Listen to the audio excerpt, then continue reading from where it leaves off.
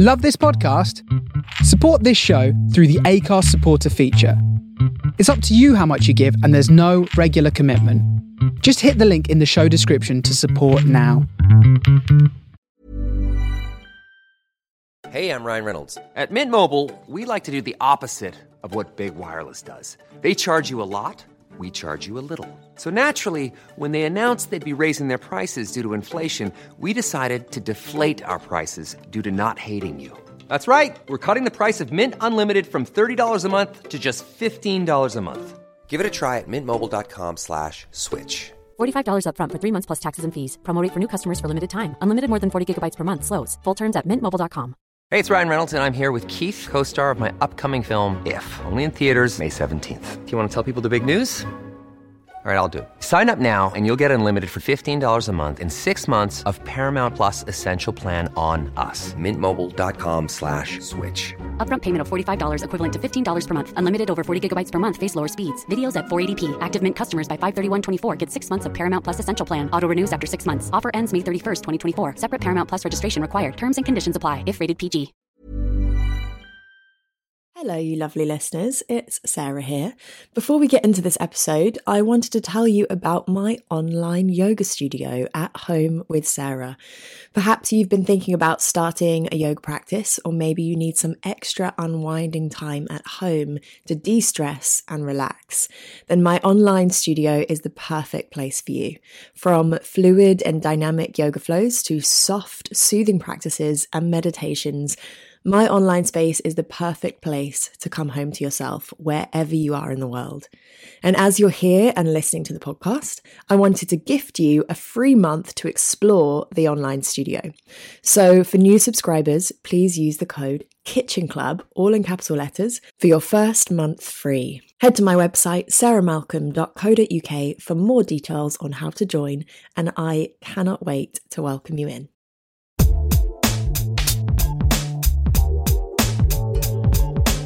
And welcome back to Kitchen Club with me, Serena Lau, and my fabulous friend, Sarah Malcolm. Kitchen Club is the weekly podcast that brings you conversations from around the kitchen table.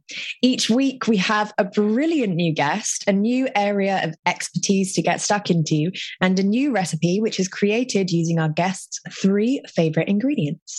Today's guest is Buki Phadipe, founder of Adventures in Om, a resource for those seeking tools, inspiration, guidance, and education in support of their growth and expansion.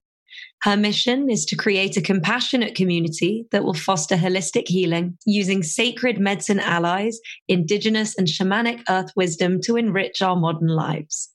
We are so excited to be chatting to Buki about all things psilocybin, mental health, and using psychedelics as part of a holistic healing journey. So without further ado, let's dive in with Buki.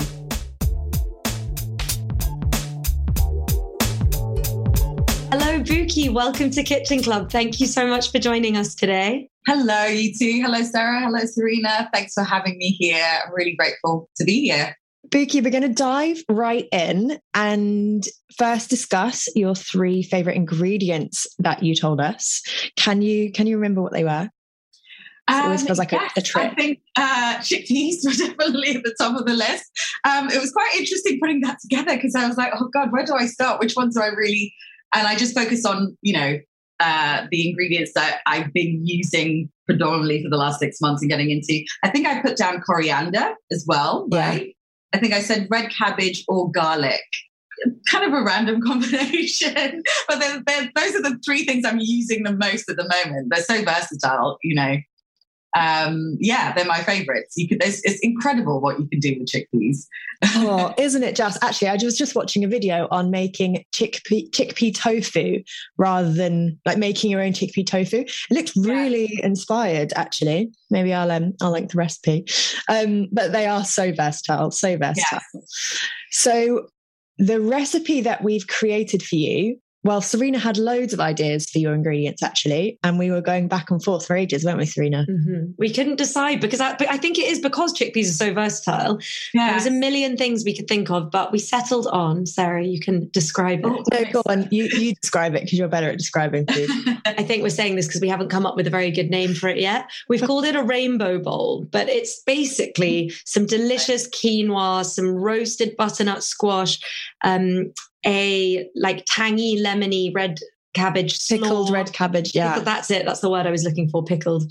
Sarah made these delicious crispy maple paprika chickpeas, and then she made and we had some avocado and some rocket. And Sarah made the most amazing like green tahini herby sauce with loads of coriander, I think basil and parsley and lemon and garlic. This sounds heavenly. Yes, totally my vibe, totally in the direction that I was actually hoping that you'd go in.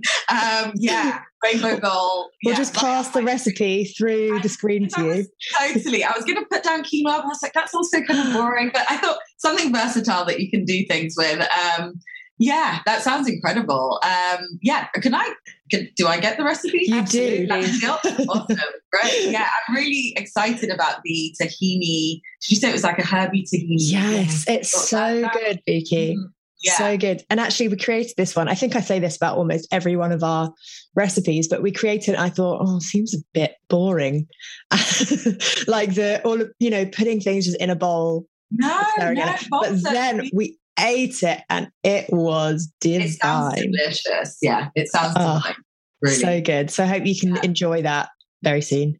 Yes, I will. And I'll send photos. I'll send a report back. On what I create. I've just come up with a lovely little segue. I was going to say, let's stop talking about food and start talking about mushrooms. But it is the same. Yes, exactly. Buki, we have so much to chat to you about today. I'm not sure I've ever had a guest that I have so many questions for. But before we get into, the magic of mushrooms, could you tell us a little bit about Adventures in Om and how that came to be? Yeah, of course. So Adventures in Om, I guess I call it my little baby at the moment. It's still quite young. It's only about a year old. It actually started out as a platform for me to sort of share my experiences before it became a professional sort of space.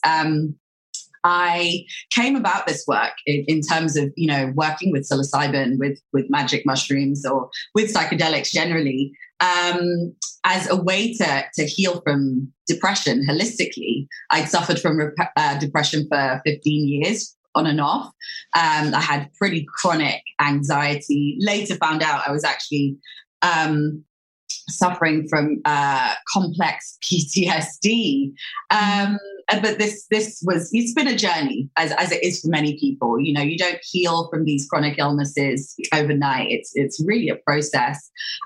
So actually, Adventures in Om started out as a space for me to kind of come out of the psychedelic closet, if you will. I kind of felt that it was necessary to voice what I was going through, specifically because, I knew at the time so many people that were struggling with the same sort of illnesses and the same problems. And so many acquaintances, colleagues were on antidepressants and even more depressed because of the fact that they were on antidepressants because of some of the horrific side effects of them, So I actually did it as a way to, speak quite openly about some of the benefits, also to share, harm reduction kind of methods, and to kind of participate in that destigmatization, because I kind of feel, we're still in a society that's shaped by science, which we need. Obviously, science is catching up now to what a lot of indigenous cultures have known for quite a while,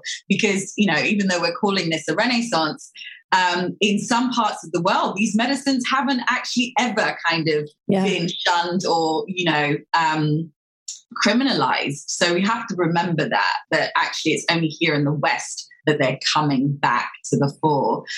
So really, Adventures in Om sort of started as a space for me to share, and it's now grown into more of a professional educational container. I run courses. I also write for a few psychedelic platforms. I provide one-on-one guidance and tuition for people sort of preparing to embark on the psychedelic journey alone, or even people that are, thinking about committing to a retreat, but don't want to just sort of pay, a few, because they're quite expensive, a few £1,000s. They kind of want to know what they're getting into. So it's for people that are seeking alternatives, mostly to pharmaceuticals, to standard Western medicine, let's say, because also it's not just folks that are healing from depression, it's people that are kind of seeking expansion in all areas of their lives. These medicines are really kind of diverse in the places that they take us to and how they assist us in healing. So Adventures in Om is quite a big container. Yeah. Umbrella Sounds of incredible. a lot. It does. Yeah. It does. And Vicky, for because there might be lots of our listeners that this is a brand new topic and conversation for myself. It's quite new to me. I know Serena she's been wanting to have this conversation on the podcast for such a long time.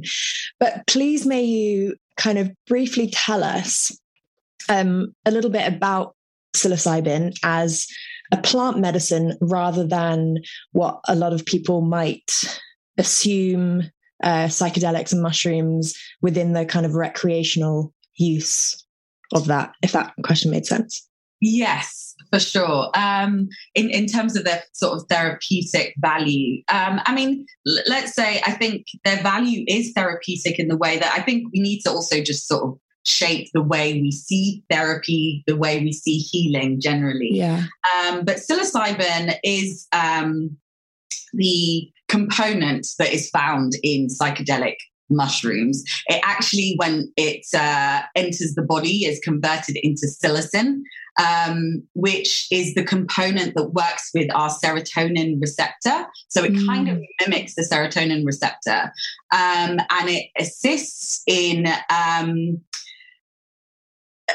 neuroplasticity, which is basically the reconfiguration of our neural pathways. So what they're finding through neuroscience is that people with depression, people with things like PTSD, people that have suffered from traumas, a lot of our neurons,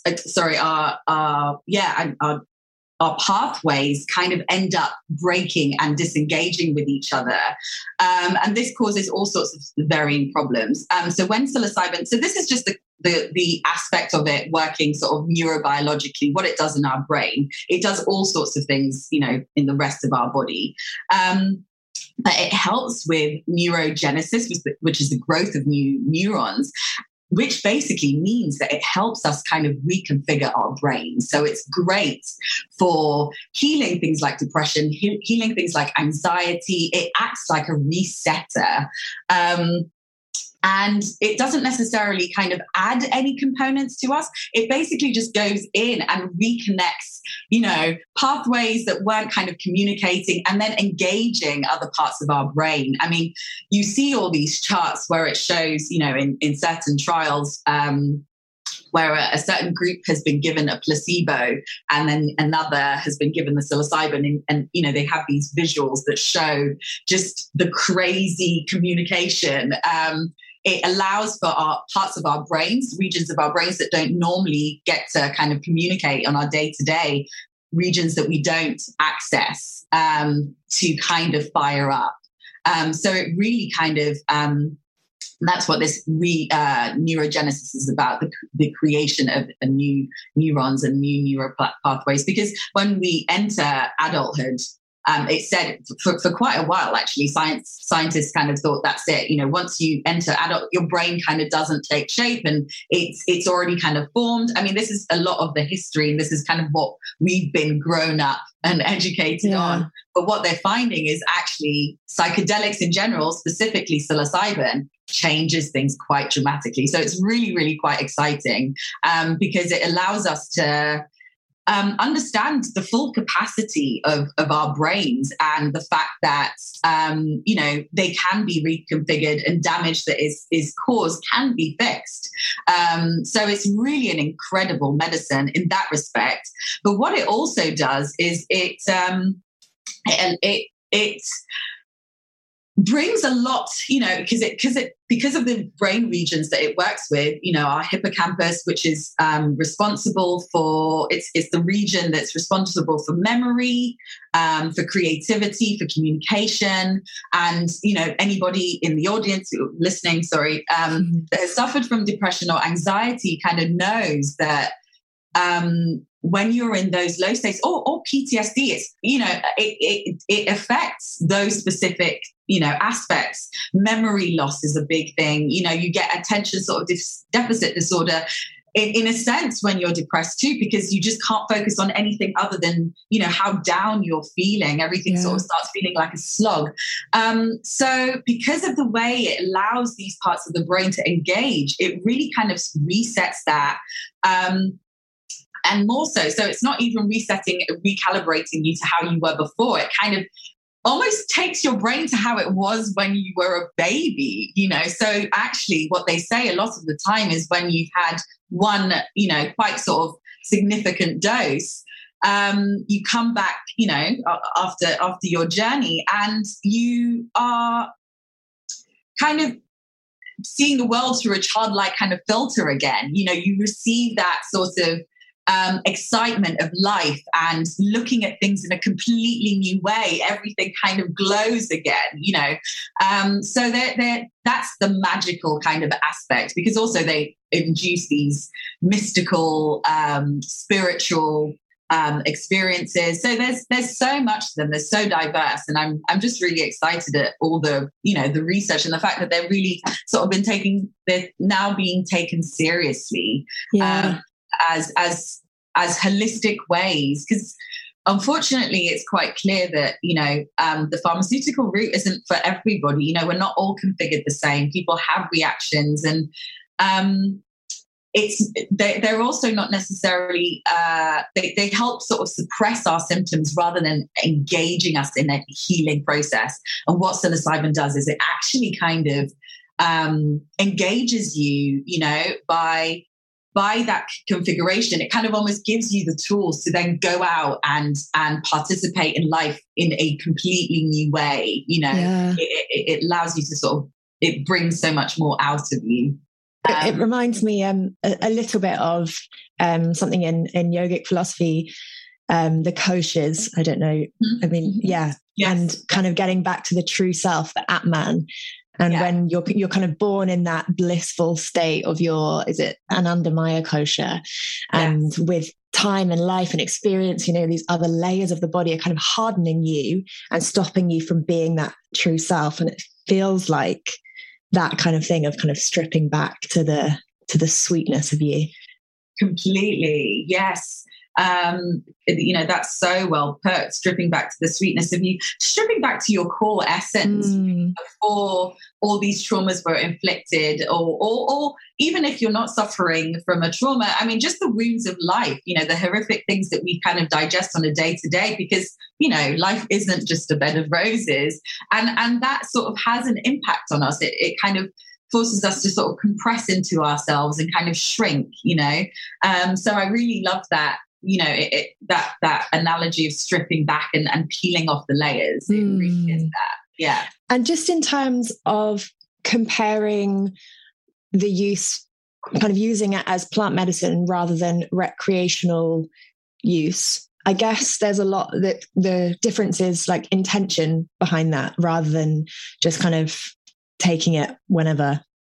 Yes. I didn't speak to that, but the difference really, I was kind of more speaking to the therapeutic aspect. No, it was great. I mean, this working with psilocybin and with plant medicines generally is all about intentionality. I mean, it's not to say that they can't be used recreationally and for actually some sort of healing to come about from that accidentally. That's not really accidentally. It's just part of the process. It's more a case that we're able to identify where healing might be happening, where we might be flourishing, if we have the intent of seeking that growth and those changes anyway. Yeah. So that is definitely the core difference between using it recreationally and using it as a mechanism for, as a healing catalyst in a way.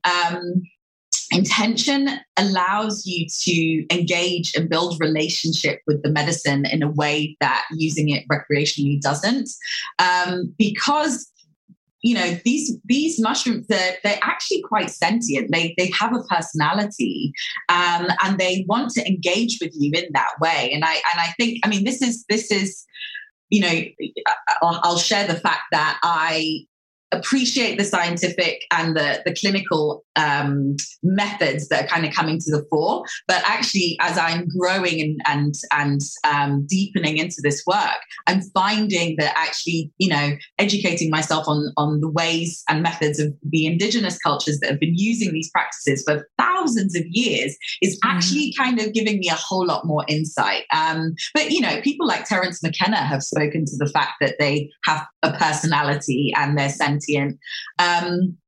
And when you think about them as being alive like that, this is where that intentionality comes in, and you're able to kind of build relationship because they really listen to you. You'd be amazed at the difference of, embarking on a journey without an intention.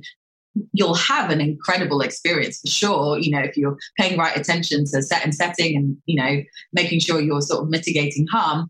But once you kind of enter with an intent, whatever that may be, they really assist in sort of shining a light on whatever it is that you're kind of seeking to see or needing help or assistance with, or, they're incredible. They listen, and they come to your aid. They're kind of like teachers is the way that I see them, and our journeys are like being in the classroom of life again. They're kind of showing you the ways and the wonders and the magic that we don't necessarily experience, in our sort of normal 3D reality. They take us into a bit of a different realm.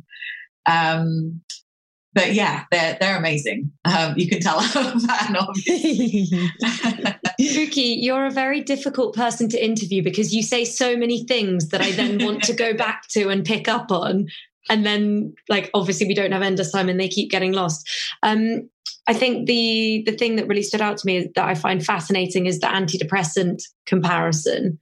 I was on antidepressants for years, and I know that a lot of people find they kind of numb you. As you say, it's like a sticking plaster over the problem rather than getting to the root and helping that.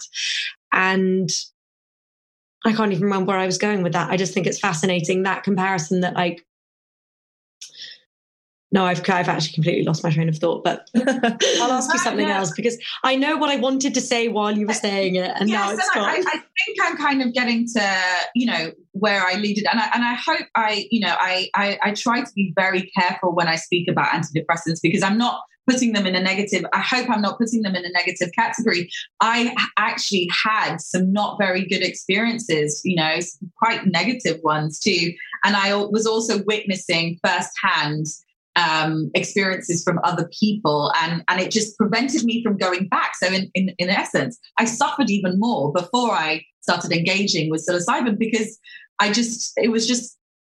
you're stuck between a rock and a hard place. You want to get better, but because you see the avenue available to you as damaging, you kind of then, and things like counseling and therapy sort of helped, but really we're just not scratching, we're just scratching the surface. So I hear you because, they are sort of numbing, or they can be. And I think more so, it's all well and good sort of assisting us in sort of repressing these symptoms so we can get on with our lives and we can function. That's really important. But we're not necessarily actively engaging in our own healing process. They don't activate our autonomy like psychedelics do. Psychedelics really kind of inspire us to engage with our lives again, to take the reins, and to sort of regain our power and our sovereignty and our, decision-making processes, to really kind of dig deep into those fundamental questions of what it is that we aren't happy with, what it is that we're seeking, the meaning in our lives that we're wanting to sort of engage with again. And that for sure is vastly missing, with antidepressants. They don't engage with us in that way. So that's why I kind of keep speaking to the differences, because I think it's important to allow people, especially those who might have, they've been kind of shunned for a few decades, these medicines, and worse still, there's been a lot of bad press on psychedelics and LSD having the potential to send you, schizophrenic or crazy. So there's a lot of fear, I think, with people that don't know the full capacity and the true story of psychedelics and the scope that they have for profound, healing. Which actually leads me very nicely onto my next question, because, it's people say that psychedelics, if taken carefully and appropriately and properly, are actually very safe compared to many other drugs. And like, if alcohol was released now as like new street drug, it would be the most class A, illegal, harmful, addictive thing possible. Yeah. But that's why I took your 3-part online workshop, Psilocybin Journeys. I've got the name. Have I got the name right? Yes, that's it. Which was fascinating, because it is providing that information that helps make taking psilocybin safer. And your course completely blew my mind. To anyone listening who's interested in the topic, I really, really recommend you do Buki's course next time she runs it, because it's a huge amount of info in a very short space of time. And it was fascinating. The thing that really stood out to me was the stuff that you were saying about the DMN, which maybe you can explain to people for me, but that was about breaking down negative thought patterns and shifting your perspective. And I'm guessing that's the neuroplasticity stuff that you've been talking about. Yeah, to a certain degree, it kind of is. Well, neuroplasticity is basically the engagement in new neuro pathways. So I'm not a neuroscientist. I just have to preface this with saying, so I can't speak to it, but I can also recommend Robin Carhart-Harris. He's sort of heading up the clinical trials in the UK, specifically at Imperial College. And he's a name that anyone can kind of stick into Google, and you'll find lots of really interesting, fascinating talks. I think it's quite important to name, Robin's work, because, he's really spearheading this and actually doing some profound research in terms of the neuroscience of how these medicines work, really uncovering things that nobody has kind of put to the fore, for a long time, strictly using a neuroscientific kind of lens. But to speak to what you were asking specifically about the DMN is the default mode network. And it's the region of our brain that is responsible for our data, so for our daily perceptions. So the way the brain works, and I don't know if a lot of people know this, is it's actually kind of predicting things and as in like it knows already as you're walking down the road, there's traffic over there. Before it sees a car, it's already engaging you in that thought process that cars might be coming on the road. This is the way our brain kind of works. And the DMN is responsible for those kind of more basic observations and reaction processes. The DMN is what's active when you're driving. You don't really necessarily have to focus. When you're typing, when you're doing sort of menial tasks, it's, the way we kind of perceive our 3D kind of reality, right? But to speak to, so when we're under the influence of psilocybin, what happens is that region really kind of quietens down. To relate it specifically to what you were asking about us engaging in or reacting to things differently, us engaging in less sorts of negative ways and it sort of resetting these, negative patterns. What they're finding out and what, a lot of Robin Carhart-Harris's research is about is the fact that even though we really need this, we need this component of our brain, we need the DMN to function. We can't completely sort of have it diminished all the time, even though there's so many benefits to that. What they're finding that when it's overreactive or underreactive, it is responsible for these conditions like ADHD. It exacerbates depression, rheumatism, that kind of like is that the right word? I feel like overthinking. Yes, that overthinking. Rheumatism. Ruminating. Yes, it felt wrong when it came. I was like, it's not quite right, but thank you for getting there. Yes, ruminating.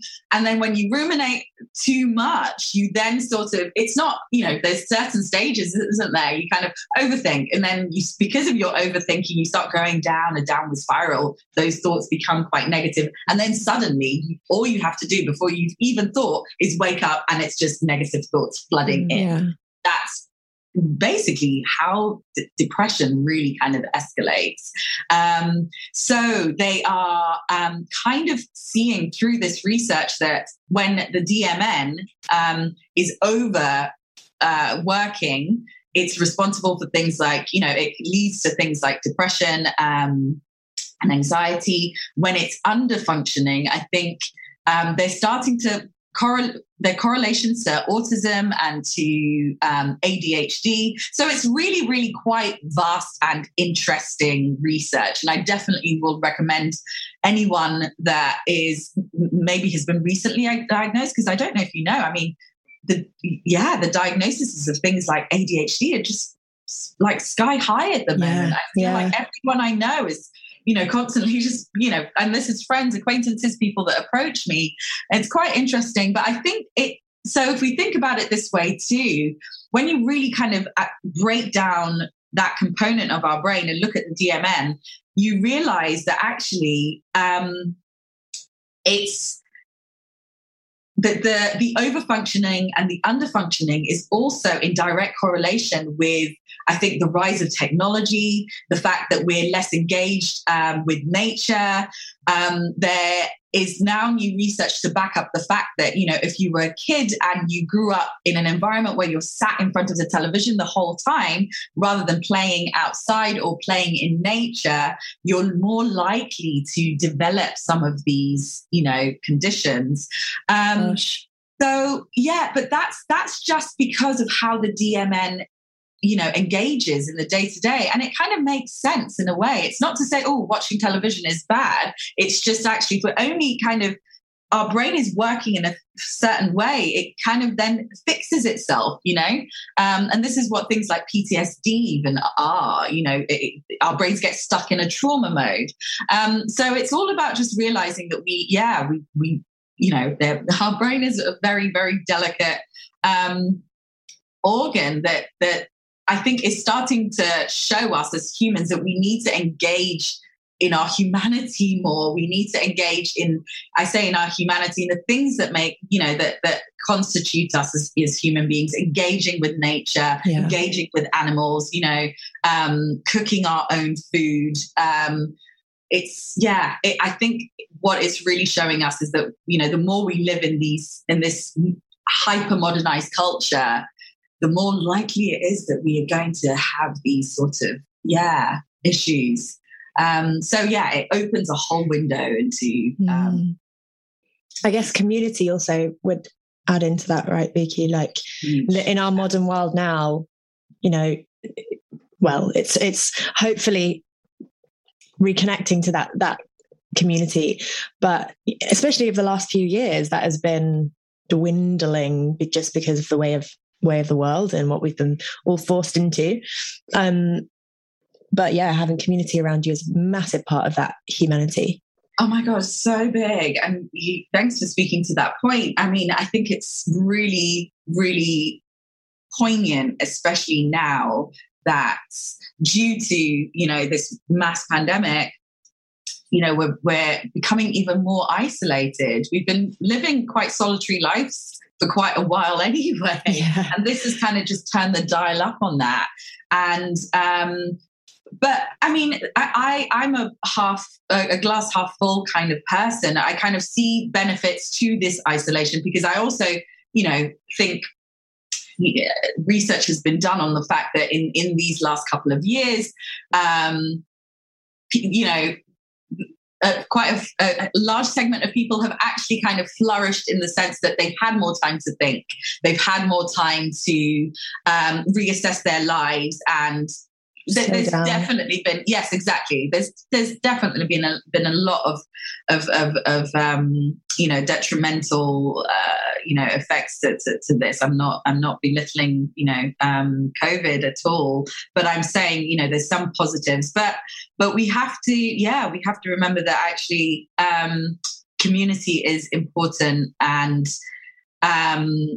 engaging with it and thinking of ways that we can kind of participate, even if it means that we're kind of doing it online, is crucial to. Yeah, absolutely. I'd also love you to speak a little bit about microdosing versus macrodosing, and it's probably something that a lot of people might be aware of, this word microdosing. I feel like it's quite a hot topic.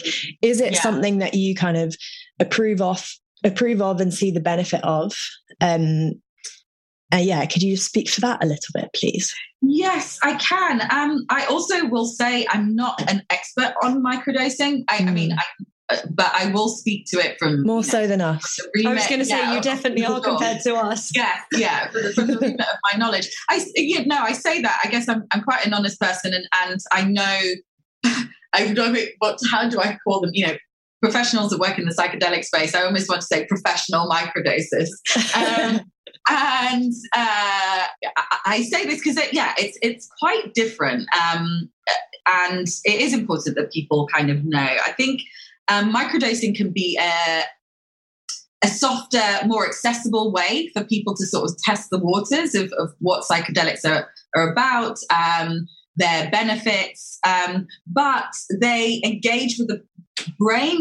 I mean, you're really taking quite minuscule amounts. I mean, amounts that basically you shouldn't have a physical kind of reaction to on a day-to-day. You're not actually supposed to be able to, it's not an amount that's going to distort your vision or bring on hallucinations, but also it's not going to fire up your neural pathways in the same way, and it's not going to diminish the DMN. So because of that drastic difference, it's microdosing is being sort of spearheaded for folks that are wanting sort of creative expansion. I think that there haven't been that many scientific studies, but it has been shown that it actually minimizes anxiety. The reason it does this is because it kind of heightens focus and productivity. So there are distinct benefits for both. But with the macrodosing, you kind of get all those components. You get everything in one. Whereas the microdosing is softer.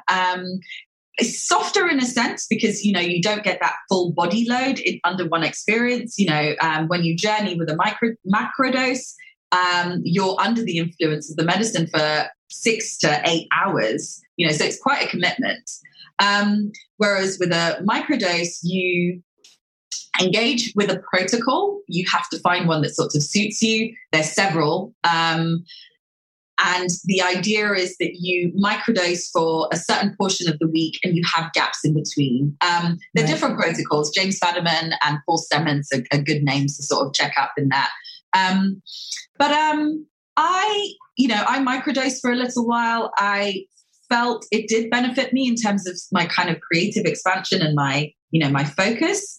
But I much prefer the expanse and of a macrodose journey. You go so much deeper into yourself. You uncover things. You peel back more layers. You literally kind of shed skins. There's a sort of a death and a rebirth process. I say that, obviously not a real death, a death of the ego of sorts, which microdosing just doesn't have the capacity to do, because you're taking, such tiny amounts. Buki, before we come to your healthy habit, I'm guessing that a lot of people, when they listen to this, are going to be very intrigued, and I think it will be very new to a lot of our listeners. And I'm wondering, apart from coming and doing your wonderful workshop, what might be the next steps for somebody who listens to this and kind of wants to explore this world? You've mentioned a few names of people who are very good to look up and look into. I'm genuinely recommending Buki's workshop is brilliant for anybody who's interested. You don't then have to do anything with that info if you don't want to, but if you just want to learn about. Yes, I mean, obviously contacting me, I'm happy for folks to reach out on my IG or via my website, or by email even, because outside of, I have a couple of courses, and I'm actually just about to launch a new one in a couple of weeks.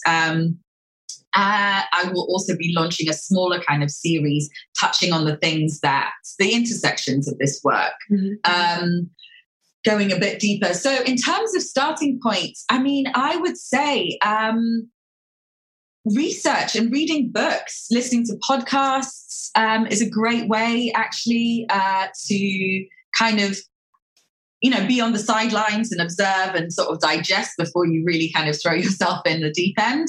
I'm happy to recommend some podcasts. There's one called Modern Psychedelics, which is great and vast, and it's obviously, as I'm sure you can tell by the name, focusing on the Renaissance. And they interview key names in the space, people from, the scientific and clinical side to educators like me, to practitioners who actually sort of, hold ceremonial space and things like that. So that's a good one. And then I'd say reading books. I mean, Michael Pollan's How to Change Your Mind was a huge kind of catalyst for me. I'm really aware that I keep naming men's names, and I'm like, right, come on, I should already have a list of names. There's a great book. Her name has kind of slipped me. Psychedelics and the Feminine, which I think is really brilliant for women. Reading up about how, the differences and what these medicines sort of engage in us as women, for sure. For me, this isn't sort of information that you're going to find out from Robin Carhart Harris, for example, because it's, his work is so much more scientific. I think what I would really recommend is, attend talks. There are loads of free seminars all the time. And then once you sort of start following people in the space like me, we know how the algorithms work. You'll sort of suddenly start, being ushered in the direction of other people. And I think what I would really kind of recommend is for people to really kind of put their misconceptions aside and just, start afresh, start with a new kind of, because we even when I was entering this sort of space, there was so much trepidation and so much fear that was really unnecessary. So on top of me already needed to heal things, I had to dismantle that too, so really kind of remembering that, these medicines have been used in certain cultures for a tremendous amount of time. And the reasons that they have is because they've seen the medicinal value, not just in healing, things like depression but in terms of, that nature connection, in terms of community cohesion, all the other sort of spiritual aspects as well. Lots of cultures have built their whole kind of ideologies and cosmologies directly from their communion with these medicines. It's really, really incredible. So there's so much vast, depending on which direction you kind of want to go in. There's a whole sea and wealth of information online, from, the scientific part to the sort of more spiritual aspects. So really it's great that they're really kind of coming back to the fore. I mean, if folks are interested, I touch on a lot of things, the ancestral, which is connected to the indigenous. And I say this because actually once you start really, I would say psilocybin is kind of part of my wellness regimen now. I am a certified Hatha yoga. So I meditate, I practice yoga. I take psilocybin. It's kind of all part of this holistic kind of holistic healing method that I'm, kind of implementing in my life. And speaking of your wellness regime, Bukky, we're going to finish the episode by talking about your healthy habit, which I'll say what you call it, and then you can dive into the whole routine. But you call it your morning starter, which I just really like, and kind of fits in with Kitchen Club and kind of thinking about meals. Yes. Although I ran out of lemon, so I didn't have my lemon ginger tea this morning, but I had ginger. Yeah, this is a habit that kind of I formulated in segments. It wasn't like it just all came together as, I keep adding components to it. And actually, one of the biggest things, I think you'll read this up online in terms of just sort of gaining mental clarity and hydrating, and it's setting you up for the day. So many health and wellness websites will recommend having a hot glass, of water with, I would say go for a whole lemon. Don't even half it.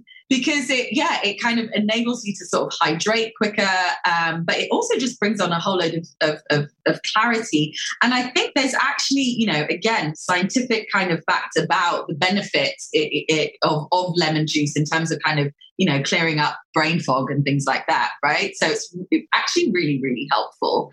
I kind of jazz it up with ginger, with other herbs, sometimes fennel, sometimes rosemary, depends on my mood.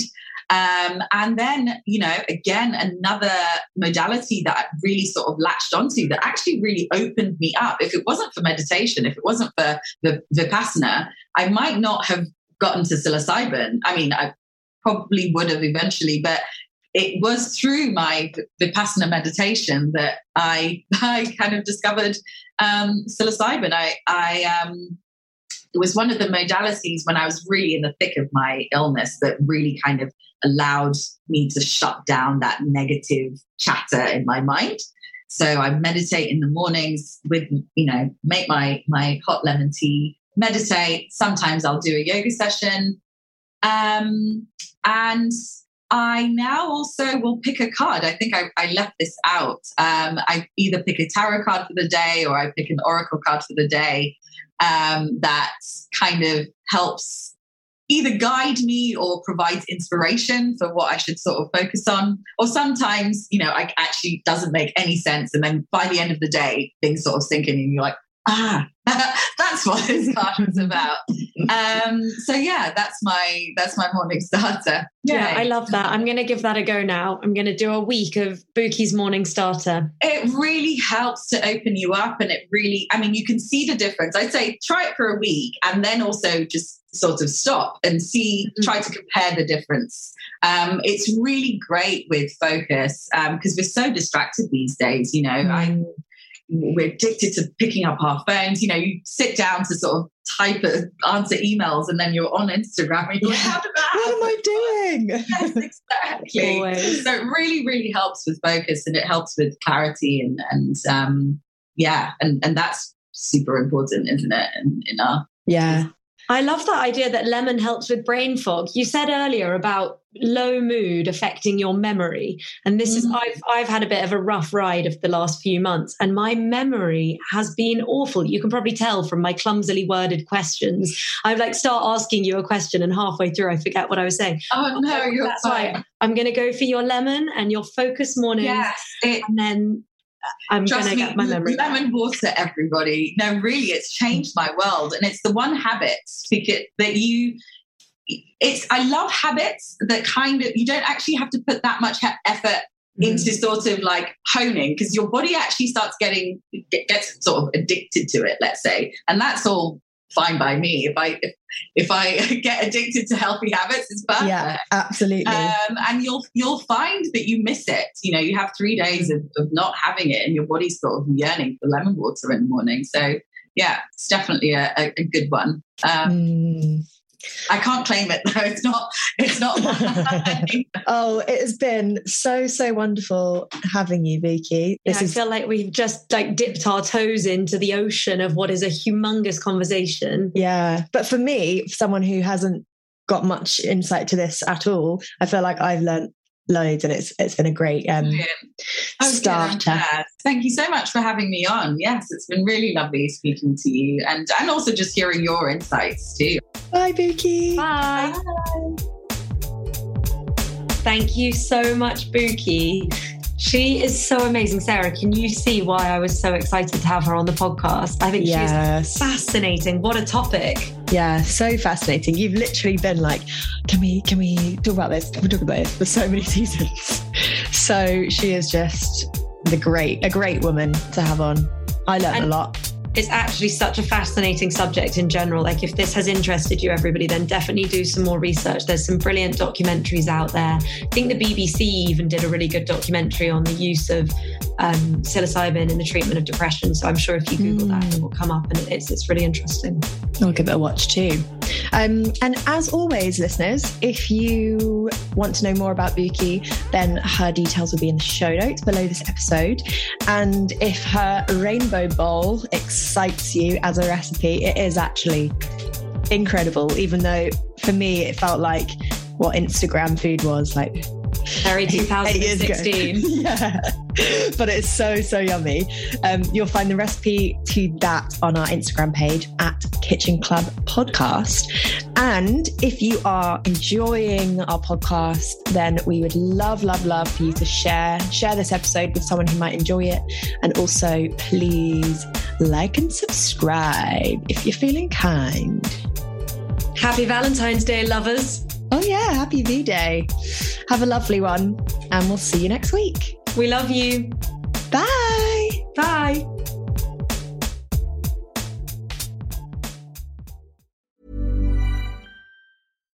Hi, I'm Daniel, founder of Pretty Litter. Cats and cat owners deserve better than any old-fashioned litter. That's why I teamed up with scientists and veterinarians to create Pretty Litter. Its innovative crystal formula has superior odor control and weighs up to 80% less than clay litter. Pretty Litter even monitors health by changing colors to help detect early signs of potential illness. It's the world's smartest kitty litter. Go to prettylitter.com and use code ACAST for 20% off your first order and a free cat toy. Terms and conditions apply. See site for details. Planning for your next trip? Elevate your travel style with Quince. Quince has all the jet-setting essentials you'll want for your next getaway, like European linen, premium luggage options, buttery soft Italian leather bags, and so much more. And is all priced at 50 to 80% less than similar brands. Plus, Quince only works with factories that use safe and ethical manufacturing practices.